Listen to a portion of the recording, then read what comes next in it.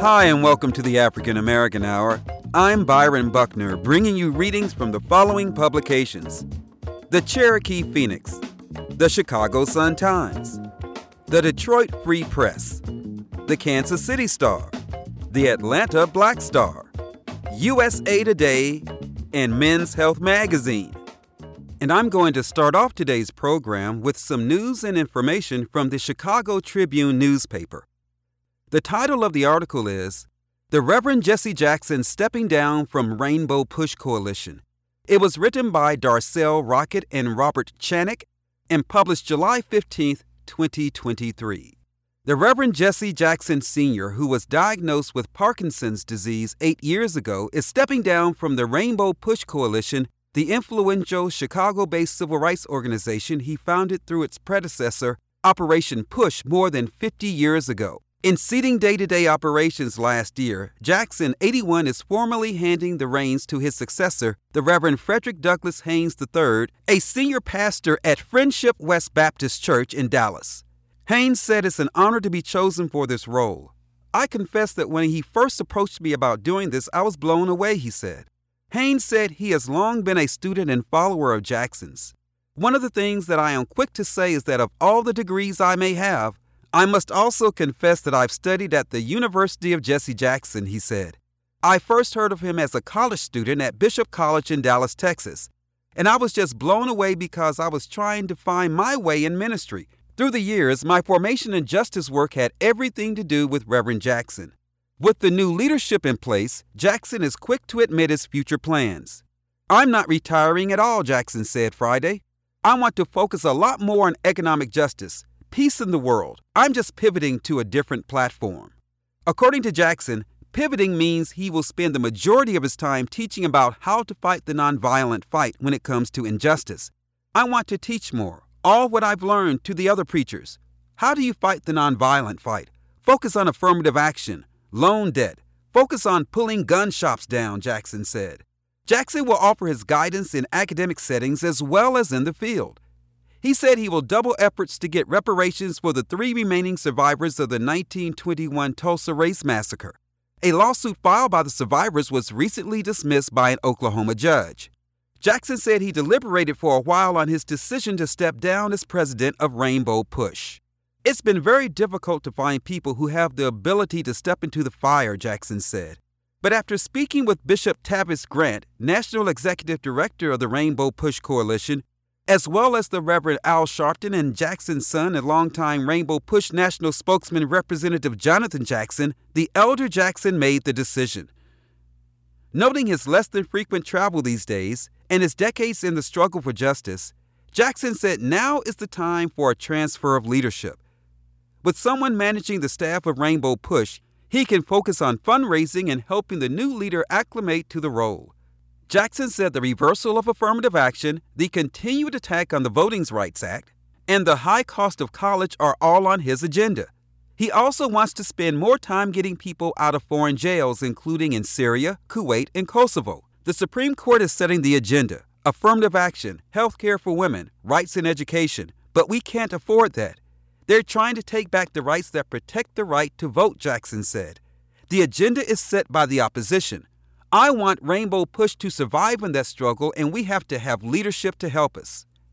Haynes said it is a lot of pressure to take up the mantle after Jackson, but he said it's a good heavy. "I feel real good about what it is I'm called to do, and because of my relationship with him, that is even more helpful," he said. "I'll be honest. The response I'm receiving from around the country has been overwhelmingly positive and supportive because we don't know life without Push and Reverend Jesse Jackson Sr. What he was doing in 63, we need in 23. Headquartered in a former temple in the Kenwood neighborhood in the South Side, the Rainbow Push Coalition has long been Jackson's national advocacy platform to promote economic, educational, and political change, including 2 groundbreaking campaigns for the Democratic presidential nomination in the 1980s. Born in Greenville, South Carolina in 1941, Jackson gained national prominence during the civil rights movement of the 1960s after attending Chicago Theological Seminary, The city became his home for 6 decades and the center of operations for the organizations he would lead and grow into a movement. Jackson met the Reverend Martin Luther King Jr. in 1965 and the following year became the head of the Chicago chapter of Operation Breadbasket, the economic arm of the Southern Christian Leadership Conference aimed at promoting employment in the black community. Following King's assassination in 1968, Jackson's stature in the civil rights movement grew, helping to fill the leadership void. In 1971, Jackson resigned from the SCLC and founded Operation Push in Chicago, expanding the mission of education and economic empowerment for people of color.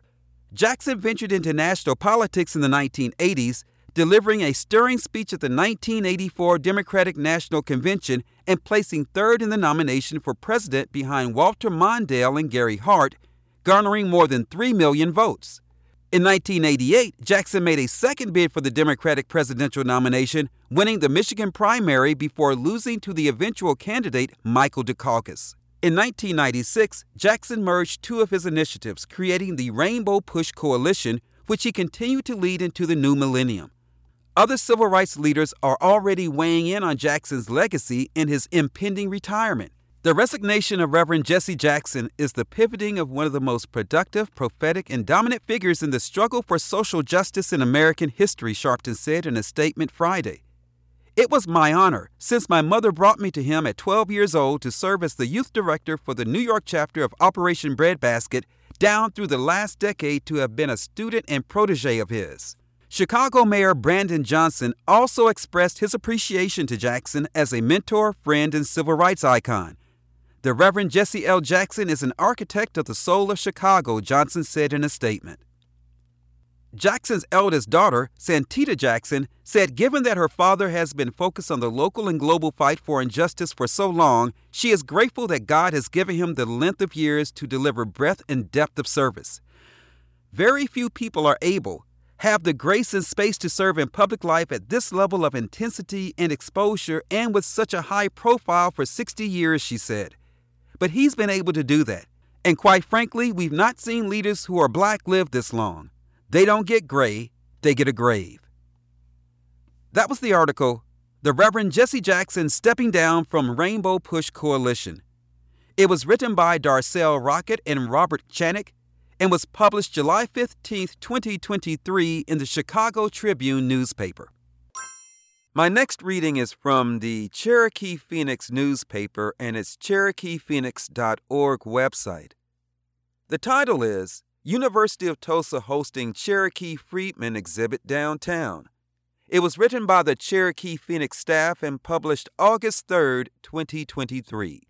The Cherokee Nation is partnering with the University of Tulsa's Oklahoma Center for the Humanities to further share the story of the Cherokee freedmen and explore the tribe's history with black slavery.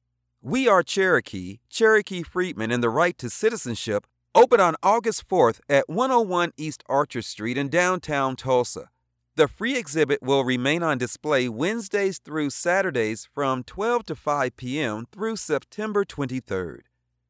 This exhibition showcases the journey of Cherokee freedmen, illuminating an unwavering determination in the face of adversity, Principal Chief Chuck Hoskin Jr. said. It serves as a tribute to the enduring spirit of our freedmen brothers and sisters and reaffirms our commitment to reconciliation, honoring the deep bond that unites us as Cherokee people. The exhibit first debuted in Tahlequah at the Cherokee National History Museum last year with an impactful narrative that details the fight Cherokee freedmen endured to take back their treaty-protected right to Cherokee Nation citizenship.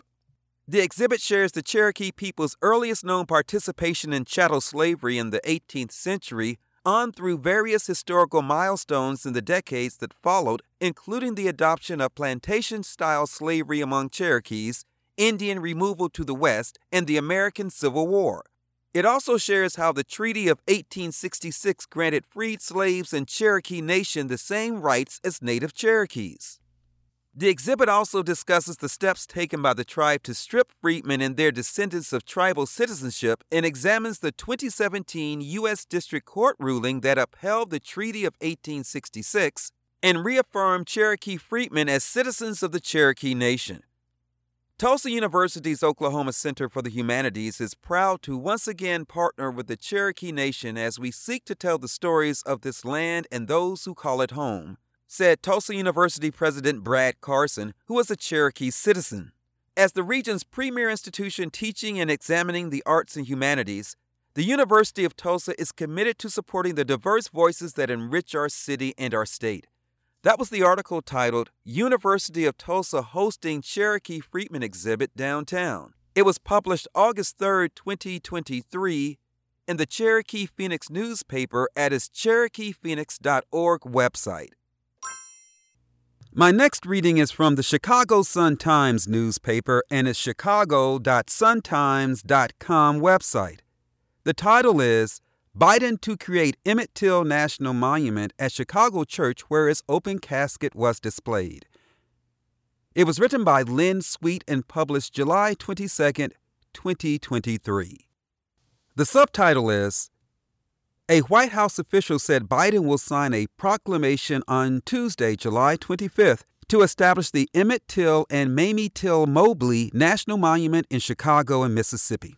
On Tuesday, July 25th, the 82nd anniversary of the birth of Emmett Till, the Black Chicago youth whose lynching helped launch the Civil Rights Movement, President Joe Biden will establish the Emmett Till and Mamie Till Mobley National Monument in Bronzeville at the church where his mutilated body was displayed in his open casket. A White House official said that Biden will sign a proclamation to establish the monument at 3 sites, one on Chicago's South Side and 2 in Mississippi. The new monument will protect places that tell the story of Emmett Till's too short life and racially motivated murder, the unjust acquittal of his murderers, and the activism of his mother, Mamie Till Mobley, who courageously brought the world's attention to the brutal injustices and racism of the time, catalyzing the Civil Rights Movement, the official said. Till, 14, was killed August 28, 1955, by white men while visiting relatives in Mississippi.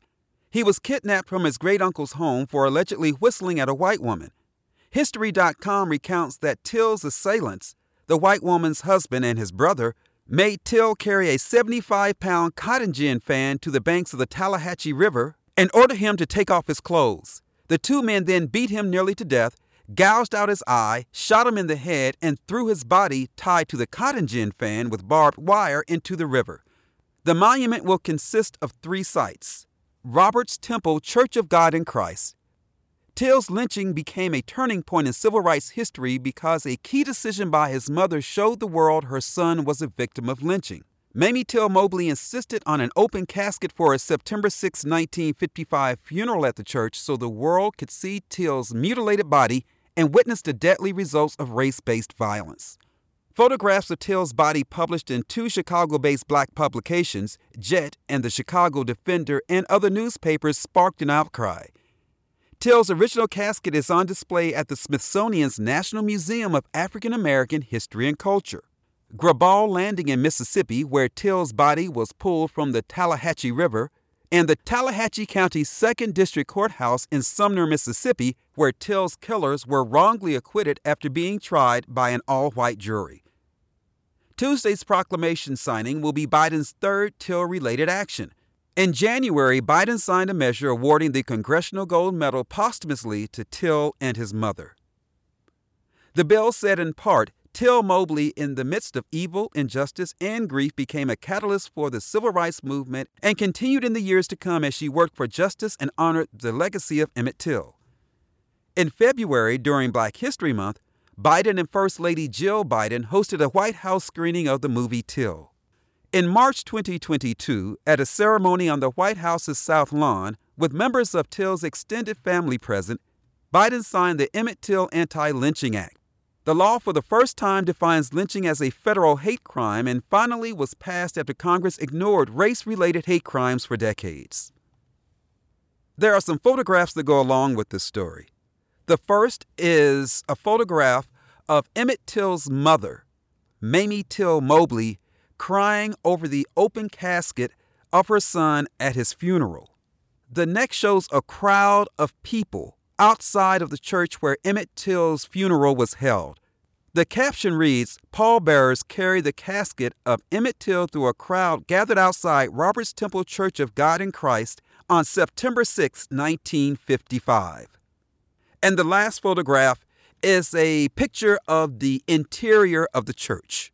That was the article, Biden to create Emmett Till National Monument at church where his open casket was displayed. It was published July 22nd, 2023. It was written by Lynn Sweet, and it was published in the Chicago Sun-Times newspaper. And I'm going to start off today's program with some news and information from the Chicago Tribune newspaper. The title of the article is, The Reverend Jesse Jackson Stepping Down from Rainbow Push Coalition. It was written by Darcel Rocket and Robert Chanik and published July 15th, 2023. The Reverend Jesse Jackson Sr., who was diagnosed with Parkinson's disease 8 years ago, is stepping down from the Rainbow Push Coalition, the influential Chicago-based civil rights organization he founded through its predecessor, Operation Push, more than 50 years ago. In ceding day-to-day operations last year, Jackson, 81, is formally handing the reins to his successor, the Reverend Frederick Douglass Haynes III, a senior pastor at Friendship West Baptist Church in Dallas. Haynes said it's an honor to be chosen for this role. I confess that when he first approached me about doing this, I was blown away, he said. Haynes said he has long been a student and follower of Jackson's. One of the things that I am quick to say is that of all the degrees I may have, I must also confess that I've studied at the University of Jesse Jackson, he said. I first heard of him as a college student at Bishop College in Dallas, Texas, and I was just blown away because I was trying to find my way in ministry. Through the years, my formation in justice work had everything to do with Reverend Jackson. With the new leadership in place, Jackson is quick to admit his future plans. I'm not retiring at all, Jackson said Friday. I want to focus a lot more on economic justice, peace in the world. I'm just pivoting to a different platform. According to Jackson, pivoting means he will spend the majority of his time teaching about how to fight the nonviolent fight when it comes to injustice. I want to teach more, all what I've learned, to the other preachers. How do you fight the nonviolent fight? Focus on affirmative action, loan debt. Focus on pulling gun shops down, Jackson said. Jackson will offer his guidance in academic settings as well as in the field. He said he will double efforts to get reparations for the 3 remaining survivors of the 1921 Tulsa Race Massacre. A lawsuit filed by the survivors was recently dismissed by an Oklahoma judge. Jackson said he deliberated for a while on his decision to step down as president of Rainbow Push. It's been very difficult to find people who have the ability to step into the fire, Jackson said. But after speaking with Bishop Tavis Grant, National Executive Director of the Rainbow Push Coalition, as well as the Reverend Al Sharpton and Jackson's son and longtime Rainbow Push National Spokesman Representative Jonathan Jackson, the elder Jackson made the decision. Noting his less than frequent travel these days and his decades in the struggle for justice, Jackson said now is the time for a transfer of leadership. With someone managing the staff of Rainbow Push, he can focus on fundraising and helping the new leader acclimate to the role. Jackson said the reversal of affirmative action, the continued attack on the Voting Rights Act, and the high cost of college are all on his agenda.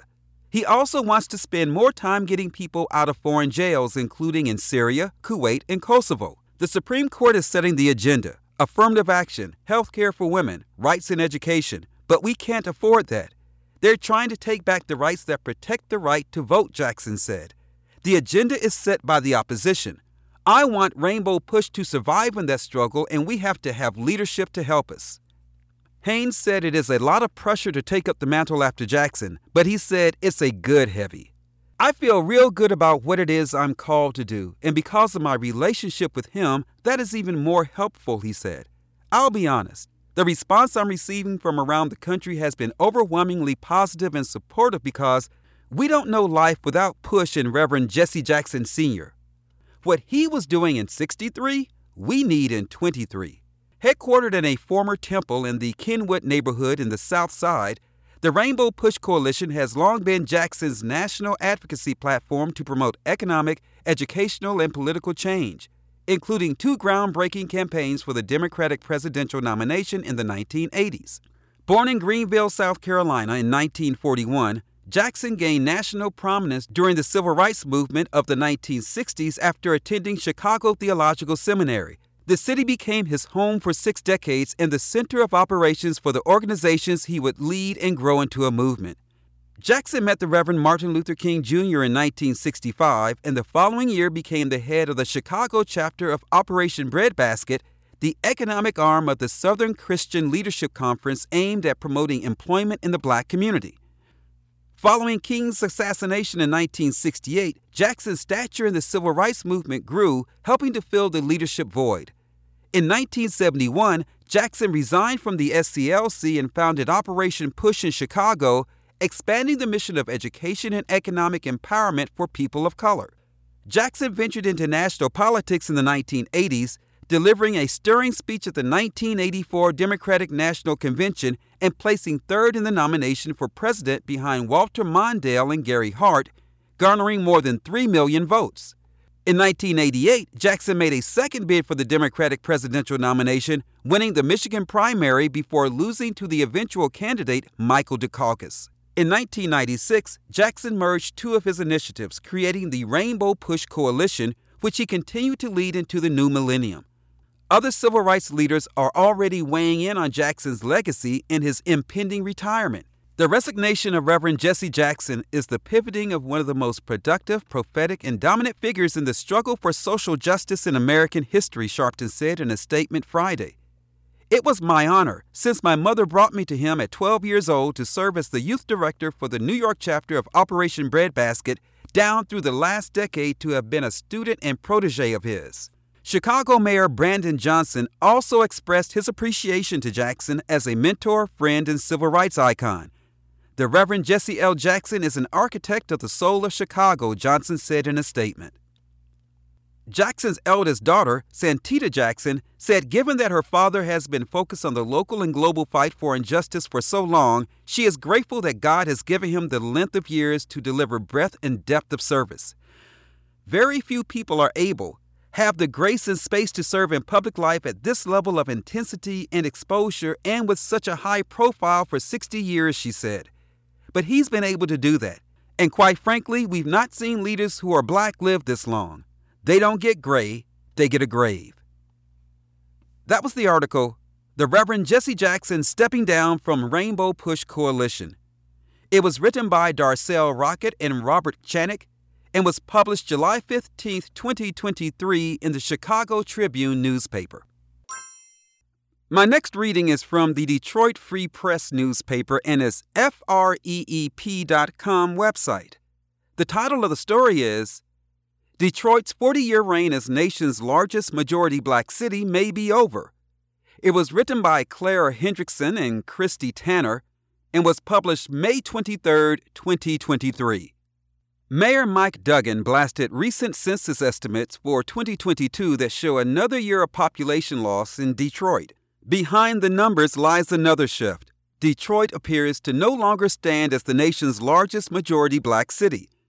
Since 1980, Detroit's borders have encompassed a larger population than other mostly black cities in the U.S., according to the decennial census, the once-a-decade count of all people in the country. But new population data released in the years between each decennial census show a possible end to Detroit's 40-year reign as America's biggest majority black city. Population estimates released by the U.S. Census Bureau last Thursday show that at 621,056 residents, Memphis has a larger population than Detroit's 620,336 as of July 1, 2022. The most recent census survey data showed both cities were majority black cities, with Detroit home to a 76% black population and Memphis to a 63% black population as of 2021. Pair the latest racial demographic and population numbers, and the census estimates show Memphis, not Detroit, is now the nation's largest majority black city by an estimated 680 residents. But experts warn to interpret the numbers with caution. They emphasize that the population estimates are just that, estimates, not to mention the tight margins separating the two cities. Meanwhile, Detroit successfully leveled a challenge to the last decennial census that led to the addition of 1,478 more people to the total count, according to the Duggan administration official overseeing the city's census challenges. And the city could see revisions to the population estimates resulting from additional challenges Duggan's office says it filed last week. Every estimate has to be taken with several grains of salt, said demographer Kurt Metzger, who founded Data-Driven Detroit, which provides data analysis of Detroit and its surrounding region. We may be bigger than Memphis right now. Even if the estimates accurately reflect Memphis had a larger population than Detroit last year, the change may ultimately be an annual blip rather than the start of a long-term trend. Civil rights activist Edith Lee Payne, a 71-year-old from Detroit, questioned Detroit losing its status as the nation's largest majority black city as anything more than symbolic. Actually, I don't think it has any real-world implications, she said. Terrell Garner, 43, who was born and raised in the city, said the label does not affect him. But the two Detroiters stressed that what appears to be driving the shift, population loss, has consequences. As residents leave, dollars follow. It's why filling out the census is so crucial for cities like Detroit. It's just as important as voting, Garner said. I do understand the ramifications where if we have 1 million people in the city and they only show 750,000, there's a lot of federal dollars we're missing out on, Garner said. It affects us greatly when they don't fill out the census. In terms of land area, Memphis is more than twice the size of Detroit, but Detroit's steeper population loss since the end of the 20th century has prompted acute concerns about the city's declining density. Some big cities in the U.S. have more black residents than Detroit, such as Chicago or New York, but in those two cities, black residents make up a smaller share of their total population compared to Detroit. On this measure, the share of black residents in a city, Detroit, with black residents accounting for more than 3/4 of the city's population, looks more like Jackson, Mississippi. Since the 2020 census showed the number of black residents in Detroit fell over the previous decade while the city's Hispanic, white, and Asian populations grew, demographics in the city have shifted as Detroit has seen an overall decline in its population according to the census data. Detroit lost 1/4 of its residents between 2000 and 2010. While the 2020 census showed population loss in the city slowing down, it showed the city continued to shed residents. That was the article. Detroit's 40-year reign as nation's largest majority black city may be over. It was written by Clara Hendrickson and Christy Tanner. It was published by the Detroit Free Press at its freep.com website on May 23, 2023. Next up is an obituary from the Atlanta Black Star newspaper and its atlantablackstar.com website. The title is, "He Will Always Be Remembered for His Battle Cry." Tupac's stepfather, black liberation activist Mutulu Shakur, dies at 72. It was written by Inyamike Daniel and published July 11, 2023. Mutulu Shakur, black liberation activist and rapper Tupac Shakur's stepfather, has died at 72 after battling cancer. After 36 years of incarceration, Shakur was finally granted parole in December 2022, primarily due to his deteriorating health after facing numerous rejections from the board.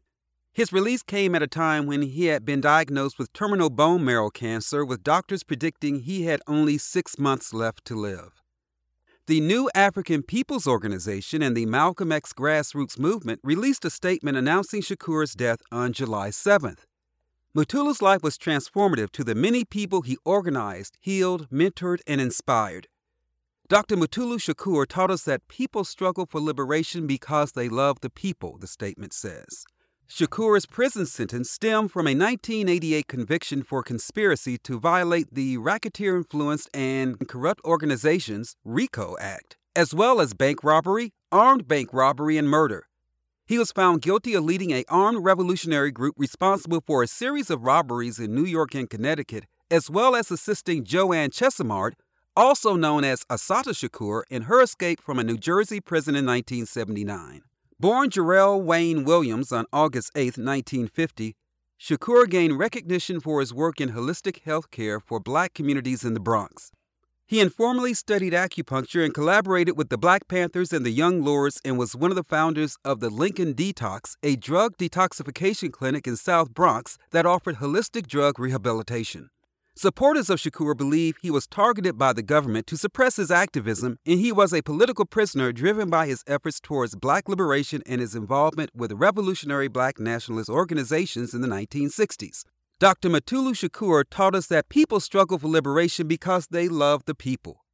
He will always be remembered for his continued commitment to an independent and socialist New Africa and for his battle cry, "Straight Ahead," the statement from the Black Liberation Organization says. In his most recent years in prison, Shakur experienced significant weight loss due to his illnesses and treatments, contracted COVID-19 twice, and relied on IV feeding tubes intermittently in the months leading up to his release, according to his attorney, Brad Thompson. That was the obituary titled, "He Will Always Be Remembered for His Battle Cry." Tupac's stepfather, Black liberation activist Mutulu Shakur, dies at 72. It was written by Inyamike Daniel, published July 11, 2023, at the AtlantaBlackStar.com website. My next reading is titled, "What Happened to Kansas City's First School for Black Students and Its Historical Marker?" I found this in the Kansas City Star newspaper and its kansascity.com website. It was written by Eve Aspinwall and published July 22, 2023. Walking past Dr. Jeremiah Cameron Park in Westport, a reader noticed a marker for something called the Penn School and wrote to Westyear KCQ, a partnership between the Kansas City Public Library and the Kansas City Star, to learn about it. The park, located on Broadway Boulevard between 42nd and 43rd Streets, marks the historic site where the Penn School used to stand. It was the first school west of the Mississippi River built specifically with the purpose to educate black children. Cameron, the park's namesake, was an alumnus of the school, an educator, and the second black member of the Missouri Parks and Recreation Board. The school's class of 1933 dedicated the plaque in the park to their alma mater in 1992.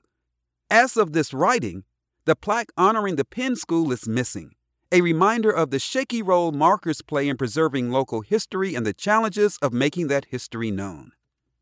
The inscription on the marker had told of Mrs. Samuel Ellis, the wife of a retired capitalist in the Kansas City area who helped establish the Penn School. Daniel Smith, a member of the Westport Historical Society, has extensively researched the school. He reported that Marion Ellis was one of its teachers from January to May 1870, and that her time was most likely shortened by motherhood. Marion most certainly did not start the school, even though she's inexplicably named as the founder in 2 or 3 separate histories that precede the plaque. The Ellis family consisted of Marion, Samuel, and their son Stafford.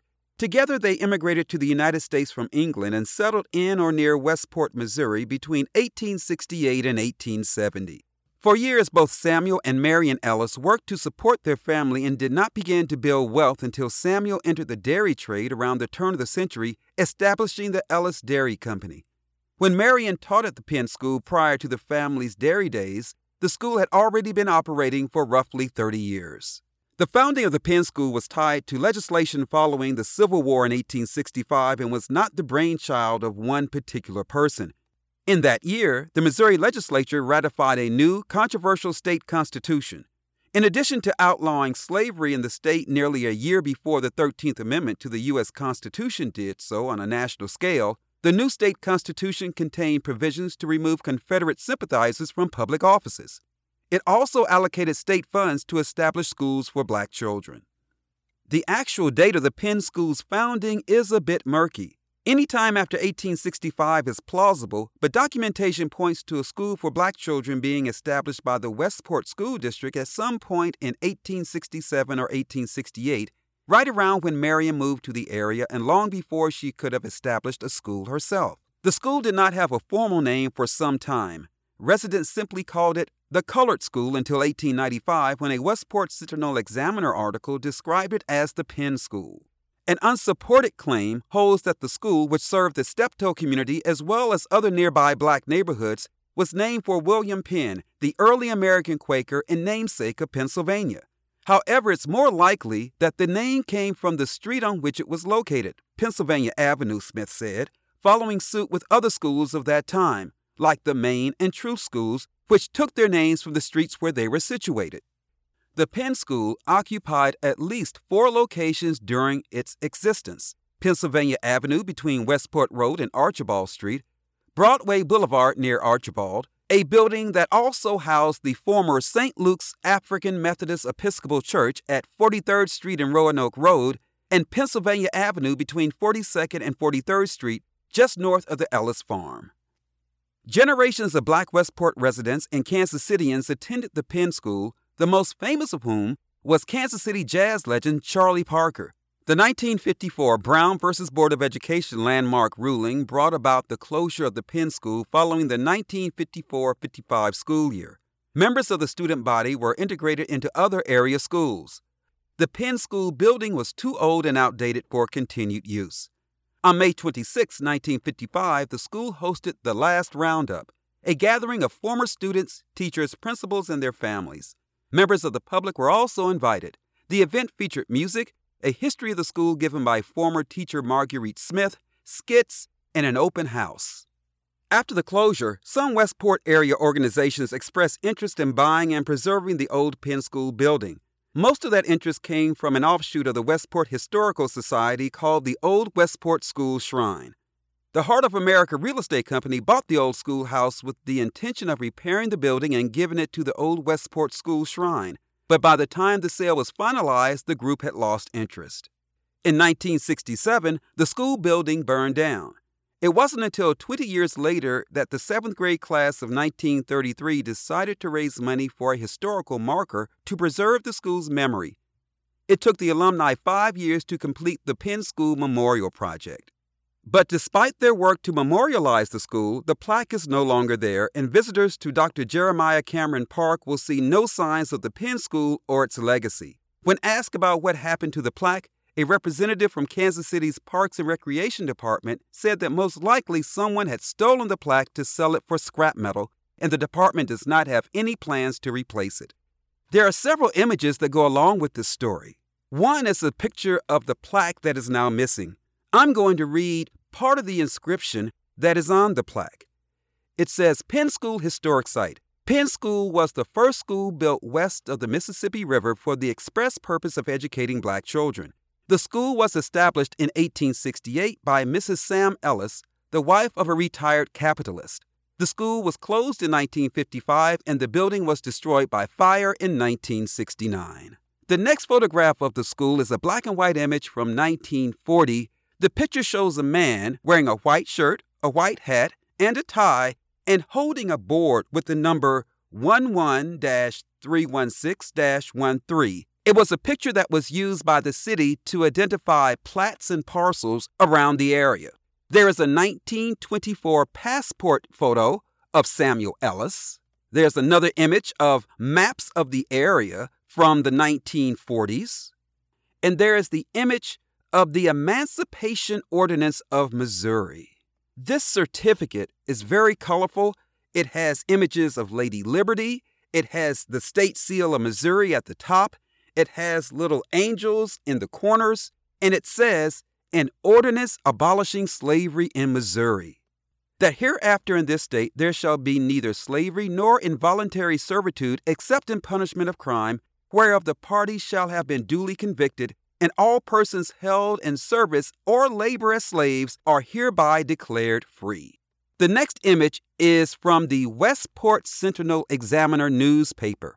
It is a back-to-school announcement from September 14th, 1895. It reads, Westport Public Schools. To patrons, the public schools will open as follows. High School, Knickerbocker, Mallier, High School Primary, and Penn, Colored. School will open Monday, September 16th. Main and True Schools, September 23rd. Please send pupils not holding promotion certificates to the superintendent's office, high school building for examination and classification before school opens. And finally, there is an image of a flyer for a reunion of the school. It says, on the Santa Fe Trail, the last roundup, Penn School, Thursday, May 26, 1955, from 7 to 9 p.m., program at 8, 4237 Penn. That was the article, What Happened to Kansas City's First School for Black Students and Its Historical Marker. It was written by Eve Aspinwall and published in the Kansas City Star on July 22, 2023. My next reading is titled, The U.S. Military Integrated 75 Years Ago. It Forever Changed the Way America Works. It was written by Mark Ramirez, published July 26, 2023 in USA Today at its usatoday.com website. When President Harry S. Truman addressed the NAACP in June 1947, becoming the first United States president to address a civil rights organization, he said he believed the country had reached a turning point. It was time to grant freedom and equality to all citizens. All Americans enjoy these rights, he told the group. And when I say all Americans, I mean all Americans. A year later, on July 26, 1948, Truman issued an executive order calling for the desegregation of America's armed forces.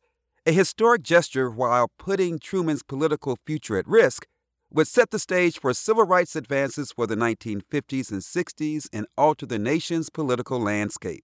There shall be equality of treatment and opportunity for all persons in the armed services without regard to race, color, religion, and national origin, Executive Order 9981 declared.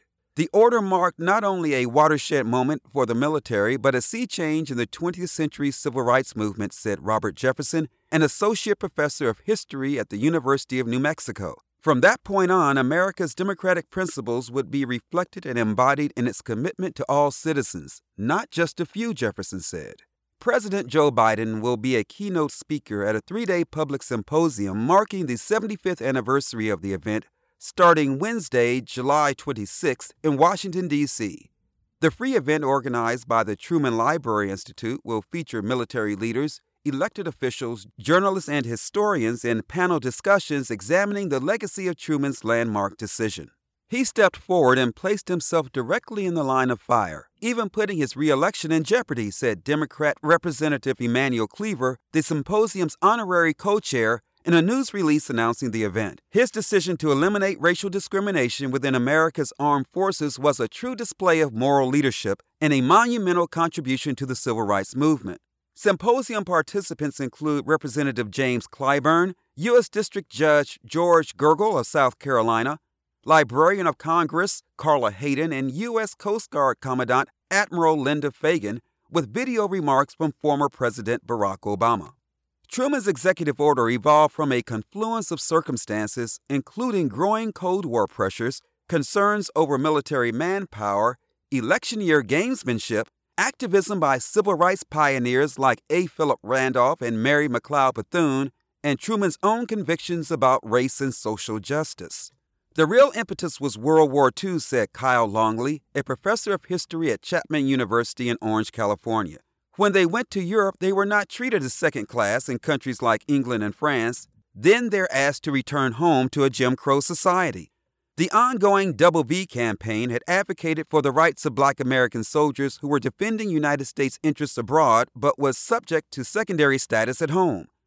And Truman, a veteran of World War I, was moved by the 1946 beating and blinding of Black veteran Isaac Woodward of South Carolina police even as he was in uniform, an assault that sparked national fury. The lethal vitriol that Jim Crow's defenders unleashed on African Americans in the post-war moved Truman to act, said Adrienne Lentz Smith, an associate professor of history at Duke University in Durham, North Carolina.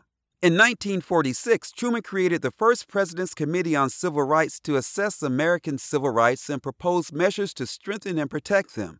The group's 1947 landmark report, To Secure These Rights, called for equal voting rights, equal employment, and creation of a civil rights division under the Department of Justice to combat lynching and other hate crimes against Black people. Truman's sense of moral responsibility, Lentz said, aligned with certain political considerations. Such a gesture would help woo Black voters and shore up America's democratic bona fides as it pushed for Western decolonization of Asian and African nations amid the beginnings of the Cold War. The executive order signaled that African Americans' activism had effects at the highest reaches of state power and reaffirmed that the federal government had a role to play in securing civil rights, Lentz Smith said. Truman's actions, she said, showed how the presidency could be more ally than adversary. Black people who had migrated to urban areas like Detroit, Los Angeles, and New York City to work in defense industries have become a growing political force, said Matthew Delmont, a professor of history at Dartmouth College in Hanover, New Hampshire. He recognized that Black voters would be increasingly important to the future of the Democratic Party, said Delmont, author of Half American, the epic story of African Americans fighting World War II at home and abroad. But Truman knew his action would also come with consequences, spurring strong pushback from Southern Democrats not ready to embrace equal rights. The so-called Dixiecrats, led by South Carolina Senator Strom Thurmond and others, would pull away in defiance, ultimately transforming national politics. These were Southern Democrats that later became Southern Republicans, who are now the cornerstone of the Republican Party, Longley said. Instead, Truman won the 1948 presidential election in a squeaker while making significant progress on civil rights issues. Some military branches, in particular the Army and Marines, initially resisted Truman's order, and integration wasn't complete until the early 1950s, according to Longley. The stroke of a pen does not do anything to change the culture, Longley said. High-ranking brass were just dragging their feet, making the same arguments that would later be made against women and gays. They said if you put these people into our units, it will destroy morale, or you're putting in inferior people. But you also had others saying, no, this makes sense. They just need proper training and leadership. Once in place, the military was more integrated than many American institutions, including most colleges and universities, a symbol of what the country could be. And the move, Delmont said, did make the military more effective. Before desegregation, black men and women with science and technical backgrounds had been assigned to menial roles as cooks and dish diggers. So even some branches were reluctant at first, they eventually recognized that desegregation is good for the armed forces. Clifton Daniel, Truman's eldest grandson and honorary chair of the Truman Library Institute, said his grandfather's actions cemented his legacy as a president committed to civil rights. My grandfather did what Congress would not, Daniel said. He desegregated the U.S. Armed Forces and signaled that Americans could no longer reconcile racial inequity with the values our nation had fought to uphold. There are some photographs that go along with this story. One shows President Harry S. Truman sitting behind his desk in the White House with the famous "The Buck Stops Here" sign prominently displayed. The next picture is an image of a historic plaque being dedicated in Batesburg, South Carolina, that recognizes the blinding of Isaac Woodward. I'm going to read what is on the plaque. It says, Sergeant Isaac Woodward, a black soldier, was removed from a bus in Batesburg and arrested on February 12, 1946, after a dispute with the bus driver. Woodward was beaten and blinded by a town police officer and the next day convicted in town court for drunk and disorderly conduct. The incident led Harry Truman to form a Council on Civil Rights and issue Executive Order 9981, which desegregated the U.S. Armed Forces in 1948. That was the USA Today article titled, "The U.S. Military Integrated 75 Years Ago. It Forever Changed the Way America Works." It was written by Mark Ramirez and published July 26, 2023. My next reading is from Men's Health magazine in its September 2023 edition, which is dedicated to the 50th anniversary of hip-hop culture. It's written by Keith Nelson and is titled, "I'll Never Forget the Day Hip-Hop Saved My Life." It was May 12, 1998, 2 months after my 10th birthday and a week before DMX's debut album, It's Dark and Hell is Hot, was set to crash land in stores. In Brooklyn, $5 bootleg copies of albums lined the display cases of street vendors well before Tower Records could slap a $15 sticker on them. Occasionally, when I wasn't sure if there was enough food in the fridge for my mom to scrape together dinner, I would swipe a few copies from downtown Brooklyn to sell to my neighbors back in East New York. Typically, I'd end up with $6, earning enough to cover the cost of 4 chicken wings with shrimp fried rice from the local Chinese food restaurants that outnumbered grocery stores in my neighborhood. That was my goal that day. Hunger was all that was on my mind. A black vendor, likely 3 times my age and body weight, was tending to a customer when I saw my opportunity to snatch a few CDs and run. Before I could push off my heels, he latched onto my wrist and put me an eyelash away from the barrel of his pistol. My whimpering apologies fell on deaf ears as he kept asking why I would try to take money away from him. I froze. Handling this type of situation never came up in textbooks or family advice. Pedestrians scurried away with the typical aloofness New Yorkers adopt as a means of self-preservation. My mind was blank. I didn't know if it was because humor was instinctively my third and preferred option after fight or flight, but all I could muster was, I'm just trying to make $1 out of 15 cents. His bloodshot eyes softened, his grip loosened, His gun descended and he slid a chuckle out of a smirk in the way you do when you can't do anything but agree. "I feel you" were the last words he said before letting me tearfully run to the nearest train station. I never told my parents out of fear of the punishment that would come from stealing. It wasn't until a summer block party a month later that I actually heard Tupac recite the exact line that saved my life in the song, "Keep Your Head Up." The man let me go because hip-hop translated my desperation into a language he not only understood but spoke. He was trying to make hope out of shitty circumstances just like I was, and just like Tupac and Tupac's mother who made miracles out of every Thanksgiving, and my mother. Hip-hop was never just music to me after that day. It became a guide. Hip-hop is 50 years old, yet its role in documenting and preserving the evolution of black men's health has seldom been acknowledged. How could it be when it's fallen on miseducated ears conditioned to hearing hip-hop but not listening? If you hear Grandmaster Flash's and the Furious Five's 1982 classic The Message, you'll recognize one of the earliest hip-hop records to bring the outside world into the grim circumstances black people endured. But listening requires a deeper level of understanding of the people being spoken about in the song. When Ed Duke Booty Fletcher wrote the lyrics, "You got to have a coin in this land of milk and honey," he was speaking to the fatalist feelings black Americans experience with the unemployment rate at 15% and crime the only job available for many. What's so incredible about The Message is that it connected social circumstances to mental health, says Olajide Williams, MD, a professor of neurology at Columbia University and founder of the organization Hip Hop Public Health. It connected poverty to mental health. It connected the social determinants of health to mental health. That song is Public Health 101. It's the social circumstances caused by structural racism that created the environment that pushes people to the mental health cliff. At its core, hip-hop is a celebratory art form built on the foundation of carving out time and space for joy in order to cope with the world. Remember, hip-hop was born when the Bronx was burning and people were dancing. Hip-hop helped black people see that where they were wasn't indicative of who they were and that we were all worthy of a good time. That's a through line from the Sugar Hill Gang creating the first hip-hop hit, Rapper's Delight, out of Funky Aspirations in 1979, to Kendrick Lamar inciting communal mosh pits by reassuring us we gon' be all right in a post-Michael Brown America. That's hip-hop. To celebrate hip-hop's 50th anniversary, Men's Health is doing more than paying homage to the music. We're illustrating how the genre has acted as a record of black men's health for the past 5 decades. Whether it's gun violence, addiction, HIV/AIDS, diabetes, or mental health struggles, hip-hop has taken on the issues of each era that disproportionately harm black men and given young black men additional language to put a name to what they are feeling. Hip-hop is evolving, and each of the titans gracing our cover has had a multi-decade career thanks to his multifaceted influence over black men.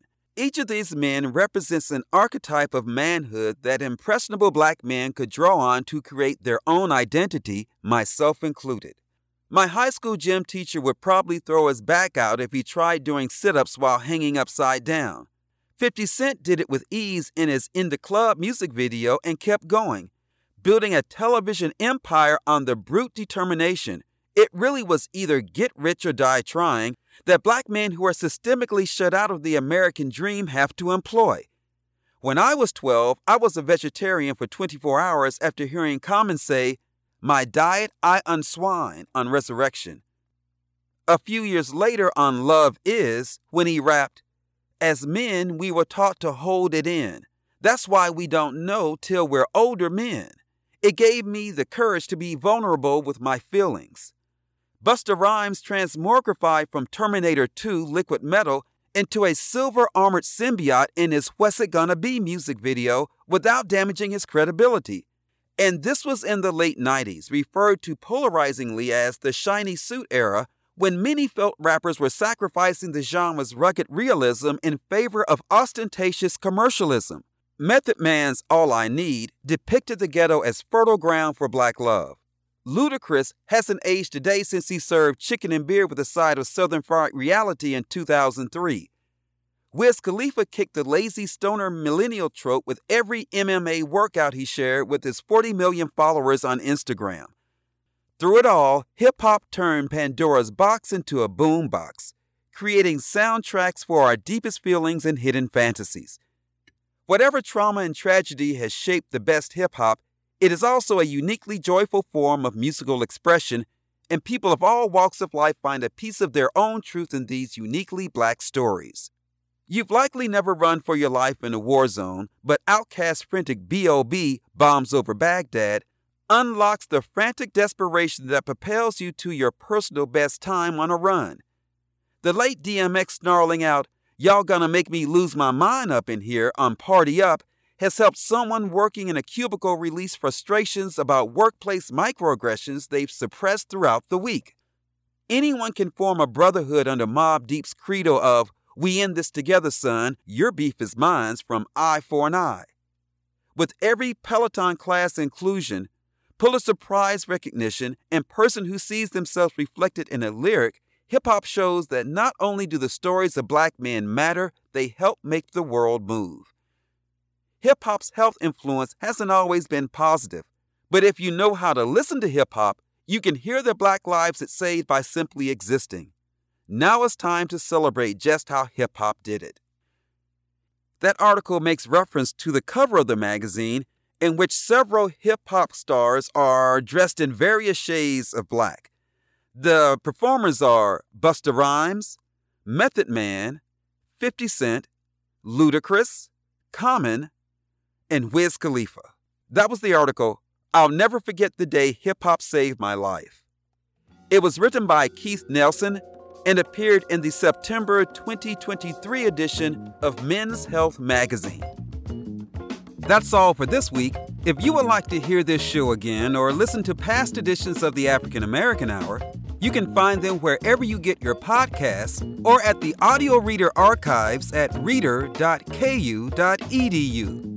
I'm Byron Buckner, and thank you for listening to the African American Hour.